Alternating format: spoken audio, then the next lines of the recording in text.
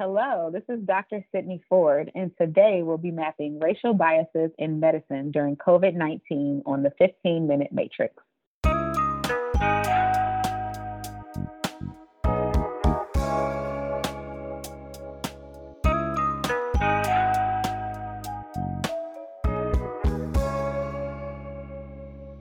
Welcome to the 15-Minute Matrix. I'm Andrea Nakayama, functional medicine nutritionist and your host. This is the podcast that brings you bite-sized insights and lessons on the clinical relevance of the functional nutrition matrix, the most important tool in functional medicine and functional nutrition. The matrix not only causes us to stop and assess, but it reminds us of three very important factors in both our care, recommendations, and even our outcomes. Everything is connected. We are all unique, and all the little things that our clients and patients do each and every day, they matter. Be sure to head over to this episode's show notes at 15minutematrix.com if you'd like to see today's topic mapped on a downloadable matrix to remind you of these critical aspects of care. Today on the 15-Minute Matrix, I'll be speaking with Dr. Sydney Ford. Dr. Ford, MD, is a board-certified family medicine physician who also practices integrative and functional medicine in the Atlanta area. She works with patients of all ages, starting as early as newborns.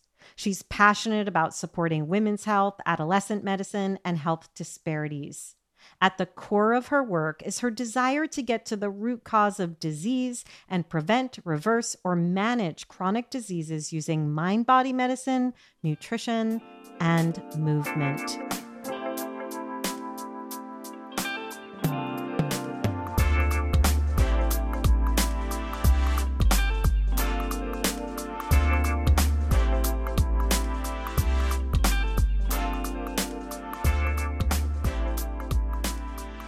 Dr. Ford, thank you for joining me on the 15-Minute Matrix. Thank you so much for having me. So I was just reading some of Ibram X. Kendi's work, and he's a leading scholar of racism in America and author of the book Stamped from the Beginning. And he recently wrote, "If the heartbeat of racism is denial, the heartbeat of anti-racism is confession. To be anti-racist is to admit when we've done wrong so we can begin to do right." And this is so true, and the time is clearly overdue for us to do right. What's your vision of where we are now with racial disparities in medicine and what our very next steps can be to begin to right our wrongs, especially during the COVID-19 pandemic? So I just want to say, I think that quote is actually perfect. So as far as where we are now, I do not actually think that the numbers as far as racial disparities are improving. The data is not showing that currently, but I do think that the awareness among the medical community is improving. So hopefully within years to come, as we develop more programs and are able to provide more resources, we'll actually see numbers starting to turn around. Like when I look at it from the patient standpoint or on social media, I'm, still friends with a lot of people from back home who I grew up with. There are so many groups now. There's kind of like an anti-doctor, anti-medical system movement going on right now. And rightfully so. I can understand why that is because of all the trauma that a lot of people have gone through. But I don't think that from a patient standpoint, that's taking things in the right direction. Yeah, it makes sense, though. I mean, how can there be trust given the history that's brought us here and the things that we're overlooking in terms of helping different populations? Exactly. So, and we are seeing just distrust among everyone. So it's not just among minorities, and there's many reasons. So, there's like an anti-vaccine movement, right. and gratefully for practitioners such as you and myself, a lot of people are now wanting more natural approaches. However, that should not ignore conventional medicine, and it should not be without proper healthcare and screening and such as that. So my fear is, as people are saying, I want more natural things, so I'm going to look this up online and do it myself, they're still missing out on the screenings that we need for like cancer screenings, Right. and they're missing the opportunity for healthcare providers to even identify certain risk factors. So that's why I said, like, from the patient standpoint and, that movement, I think that change that needs to happen, and healthcare providers just need to build back up that trust for people. What's happening in the environment around you? I hear what you're saying, and I think a lot about education and who has access to the education, who has access to functional medicine thinking, who has access to the ability to even consider themselves as a bio individual inside of an Mm-hmm. entire system. What is it like around you and for the patient population you're serving? It's kind of a mixed bag because I still work in a traditional clinic. So I'm working for a pretty large the largest health system in Georgia currently. So I see both patients because I was on the IFM website. I'll get some patients who Right. are seeking functional medicine and, they want to do everything that they can. But then the majority of my patients are still people who come in, they may have a problem and I'll make a recommendation or want to put them on a certain treatment plan. And there's like a lot of pushback.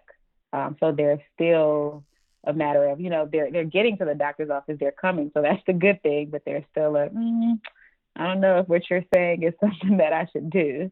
Right. And therein lies the education and the trust that we have to build as practitioners.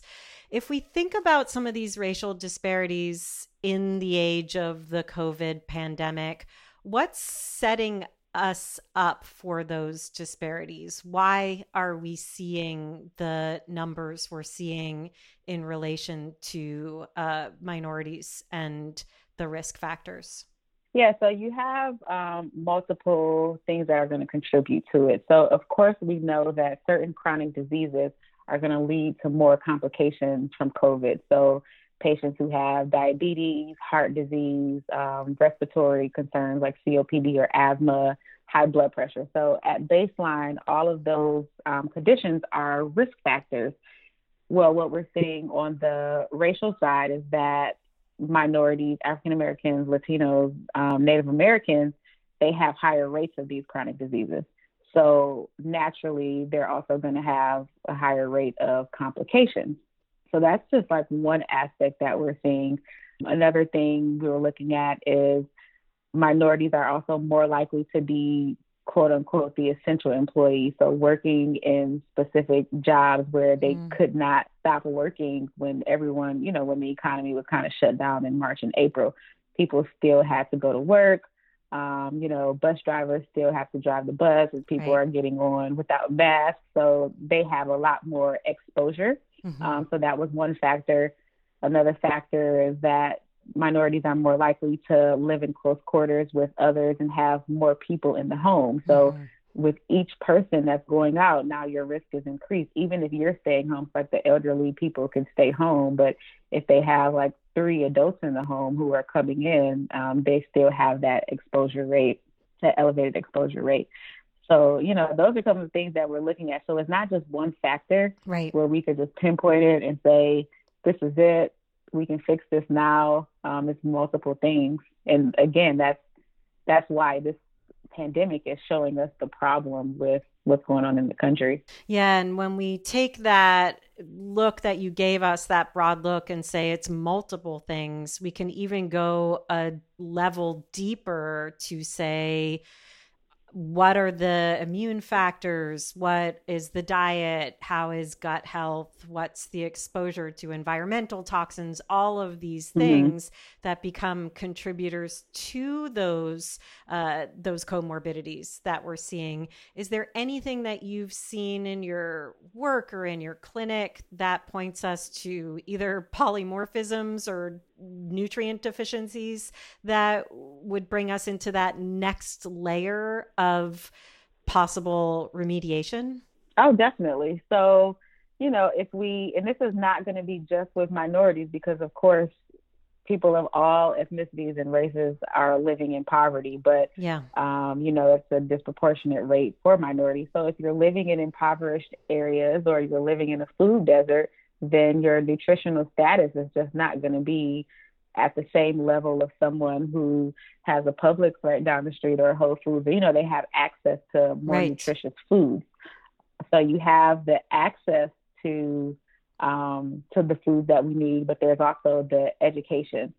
So a lot of times people they may feel that if they don't necessarily know, I guess, proper eating, Right. you know, so they're just getting whatever they can or getting what they feel what they grew up eating basically, then even if they have access to buying like frozen fruits and vegetables, which are going to be better than nothing, they won't necessarily do it out Right. of whatever reason, because they didn't grow up doing it or because they just don't know that it's needed.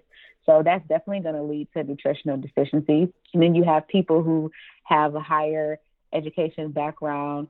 They're more likely to take supplements or more likely to be able to even afford supplements, Yep. whereas other people just aren't doing that at the moment. Yeah, such a good point. And I think even the screening you were talking about with why and when might we need supplements that actually set us up or reduce our risk factors, that might be overlooked because not going to the doctor, it not being part of like standard medicine to have some of these tests done, that might actually give us some underlying information.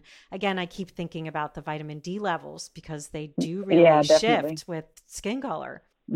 So, and that's I came from Arizona. That's where I did my training. So the biggest thing, of course, where, the second place in the world for skin cancer is make sure you wear sunscreen, make sure you wear sunscreen, which is appropriate. We don't want to get skin cancer. Right. However, that's clearly going to block your vitamin D or your sun absorption and the conversion of vitamin D. So, and that's just a problem in our entire country. So you already have, for people who have a darker complexion, it's more difficult to absorb the UV rays and make that conversion. But then now people are either wearing sunscreen and blocking it, or they're just not spending the time in the sun to get the vitamin D, and they don't know that they should be taking vitamin D.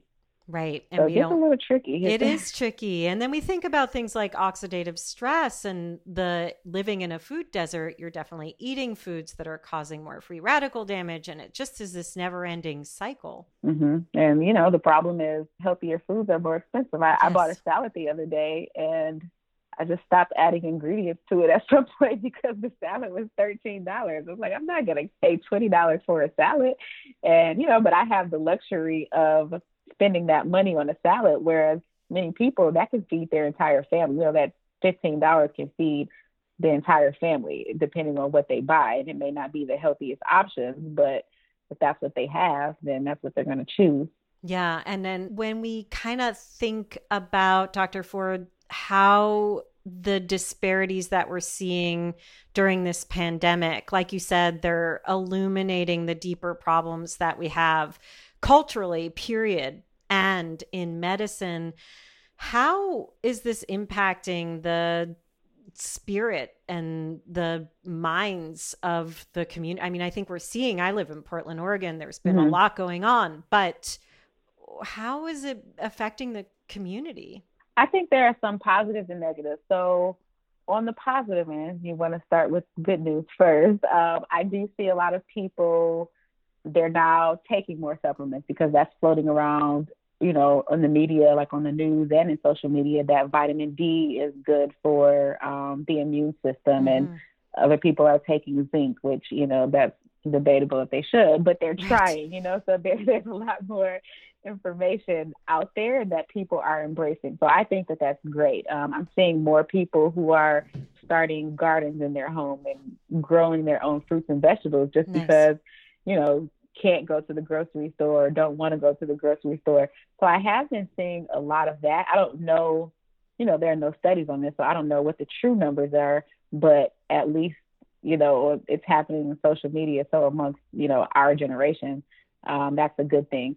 The negative thing is that this pandemic has just created so much stress and unknown for everyone and a lot of worry. So now we're looking at people who are losing sleep or they're in constant fear. And we know that that starts a cycle of chronic inflammation in the body and increased cortisol and increase in their glucose rate. So I'm interested to see what what we're going to see next year, a year from now as we're living through all of this. Yeah, it's really interesting. It's like we have to pay attention to the news more than the studies because the studies can't keep up with what we're having to respond to as clinicians. It's a very interesting position for us to be in as clinicians. I have a question about what we can all do or what your opinions are about that. I'm in a position where I train about 1,000 practitioners a year in what I call this gap, this place where it is about diet and lifestyle modification and the slow processes that it takes to educate people to make change. I can't go into every single community. I just don't have the trust or the connections. But my hope is that I can train the people that can go into myriad communities and be a voice in those locations. So that becomes part of my mission. How do I reach the nutritionists, the allied functional medicine practitioners, the nutrition counselors? How do I support the doctors like yourself and get into the communities? What do we do? What is your opinion about what we do to do right now as a broader community in functional medicine? I think that what you're doing is great because, of course, you're reaching thousands of people just through the practitioners that you're training. So outside of your own private clients that you see, the people you train are going to have clients too. Yes. So that's your direct influence. Yes. And I think that right now more people just have to embrace what we can do on YouTube, on Instagram, have our own websites that's just putting out this information because the people are there. They want to see it. And the thing is, a lot of people are looking for, I think, someone local to give those answers. So of course, I have followers on Instagram who are from all other places, across the country. But when you have someone local that you can get that information from, and then you can actually speak to them as choose them as your provider, I think that the benefits are much larger than just someone who you can see and you're like, I'll never see this person or talk to this person in real life. So I think the more people that get online and spread this information, the better. I completely agree. I think we really do need to take it to the ground in our own communities. And that's part of my message to all the practitioners I train. Get out there, get in your communities. If you speak Spanish, if you're speaking to families with foster children, if wherever you have access, we need to be spreading the word and not worrying so much about our Instagram following, right? Our communities are right in front of us and we've forgotten that. Is there anything else there's so much more, I know, Dr. Ford, that we didn't cover, but in this short conversation where we look at some of the highlights of racial disparities during this pandemic, is there anything else you just really want me and other practitioners to know or be aware of?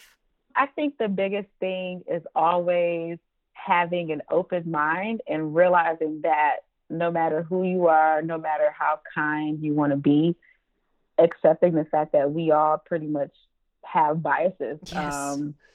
Just because of the simple fact of how we grew up in this country. So we may not consciously think that we're contributing to certain things, but, the studies just don't show that. So a lot of people, there may be some small differences in the way that you treat a certain person, and it has nothing to do with how you feel about them as a provider. It just kind of comes off in that manner, and that could be because you don't recognize cultural differences or something like that. So I think that the big thing is everyone having an open mind, recognizing or trying to identify what implicit biases do I hold and how can I minimize that as much as possible. Yeah, bravo. That's such an important point. It brings us back to that quote about denial versus confession. And I think this is a moment where we are all being called to the confession. And it doesn't mean we're bad people. It means we can all do better. And that is definitely where I hope we're moving and hope to be a part of that. So thank you for illuminating parts of this really important conversation, Dr. Ford. Oh, thank you for having me here to talk about this. And like we talked about before, this topic is so huge. Yes. So there's no way to even completely dive into everything that needs to be addressed. It is a conversation I will continue to be having on the podcast, and I hope that you and I will be continuing to have as well, Dr. Ford. Definitely. I do have a question for you. It's something that I've been kind of struggling with myself.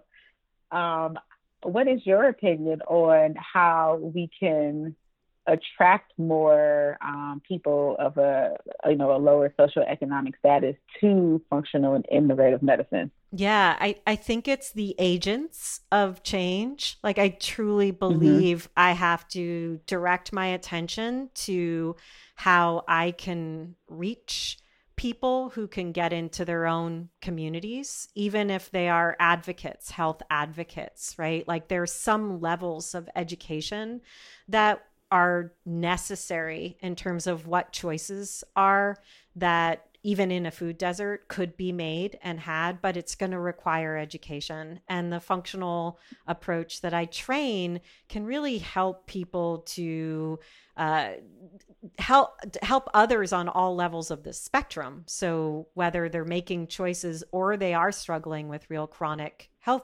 considerations, and then partnering with their physicians, people like you. So I think it's education, and I think it's the agents of change. So I really do feel like I need to think about how I reach more of the agents. And I mean in race demographics, but also in, I have strong feelings about how transgender communities are supported through transitions in their lives. So I can't talk to every audience, but I can train the people who talk to every audience. So I think the education is cheap and it could be accessible, and change can happen in communities. So that's my hope in terms of how we reach. And I don't know that we call it fancy things like functional medicine.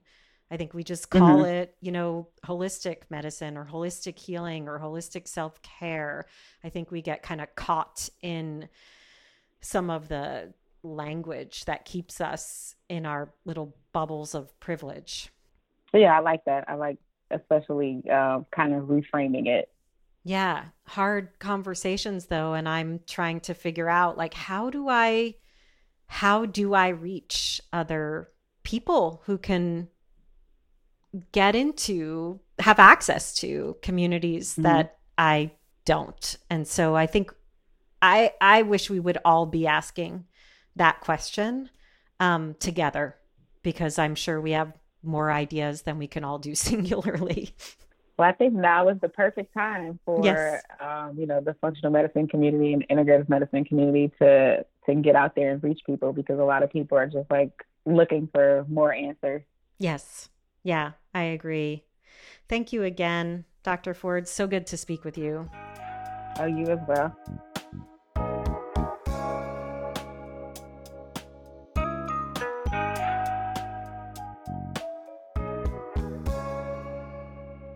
The 15-Minute Matrix is brought to you by me, Andrea Nakayama, and the Functional Nutrition Alliance. Check out the latest in functional nutrition at functionalnutritionlab.com/blog.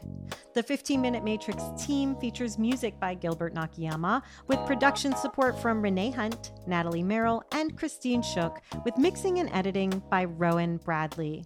You can find episodes on all kinds of topics with more incredible guests at our podcast website, 15minutematrix.com. And if you'd like to be notified each time there's a new podcast episode ready and waiting for you, please go to 15minutematrix.com/notify. Also, feel free to get in touch with us. We'd love to hear your thoughts, your feedback, also who you'd like to hear next on the podcast. You got recommendations? We want to hear them. Email us at ask@15minutematrix.com.